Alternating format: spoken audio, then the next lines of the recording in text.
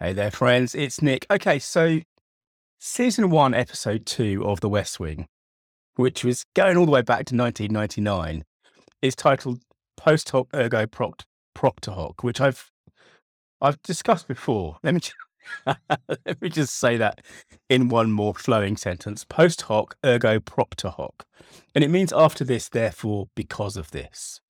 After this, therefore, because of this, and it's Latin, obviously, and it describes this commonplace logical fallacy that humans are particularly vulnerable to, which is that we think because something came after something else, it was caused by something else. And very often we jump to conclusions, we make assumptions. So, for example, someone's angry, and because the world is all about me, I go back to the thing that I said that might have made her angry. Or we think I was ill after I had the vaccine caused the illness. Or I scored either in a bar or on a football field because I was wearing my lucky shirt. We tend to, as human beings, we tend to kind of we're drawn to simple stories, right, that are powered by cause and effect. And that's really a critical insight for storytellers or persuaders or influencers. If we want people to take our meaning, if we want to make strong arguments, this insight that actually people are drawn to simple cause and effect chains is really critical. And what it comes down to is that good stories, if we're thinking about techniques, this is the third storytelling techniques podcast out of 30, good stories flow. And I've talked about this before. We have the situation where a good story is a chain of causation, cause and effect. This led to this, led to this, led to this.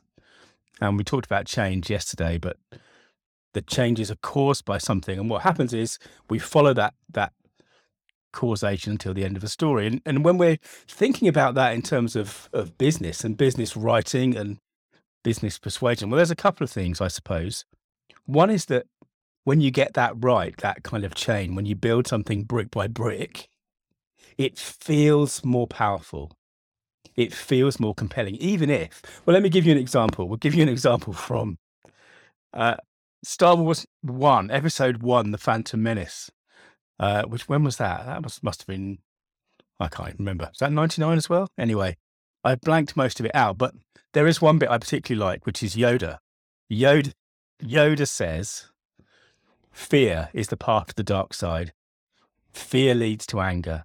Anger leads to hate. Hate leads to suffering. And that's an example of where he, for reasons of persuasion, is creating a kind of an implicit chain, an explicit chain of cause and effect, right? And if you think about how that feels, fear leads to anger, anger leads to hate, hate leads to suffering. It feels powerful. It feels true, right? We kind of almost find ourselves nodding our heads, even though there are plenty of things in the world that lead to hate. There are plenty of things that lead to anger. There are plenty of things that lead to suffering. But when we put it in this chain of causation, it sounds persuasive. It sounds powerful.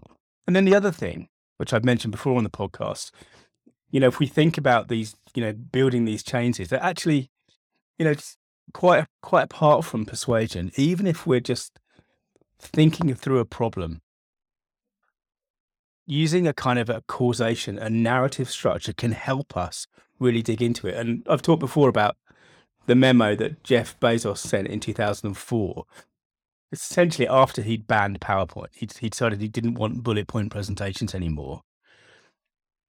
And what he wanted was 4-page memos. And this is what he said in the memo that he wrote about the memos. The reason writing a 4-page memo is harder than writing a 20-page PowerPoint is because the narrative structure of a good memo forces better thought and better understanding of what's more important than what and how things are related.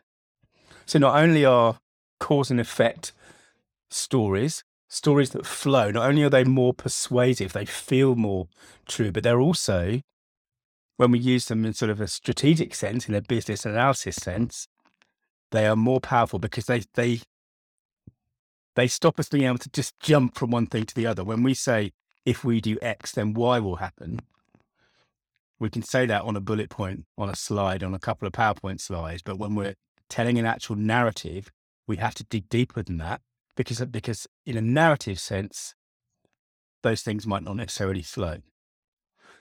So it's really important. This is a really simple, powerful thing to make sure that's happening. Whether you're writing a story, a business story, or you're writing a piece of persuasion, use the flow, use this creation of brick by brick. It can make a massive difference to making sure that your story means business. All right, that's it for me today. Thanks for listening. If you want to dig deeper into the stuff that I do, search online for story.business. Bye now.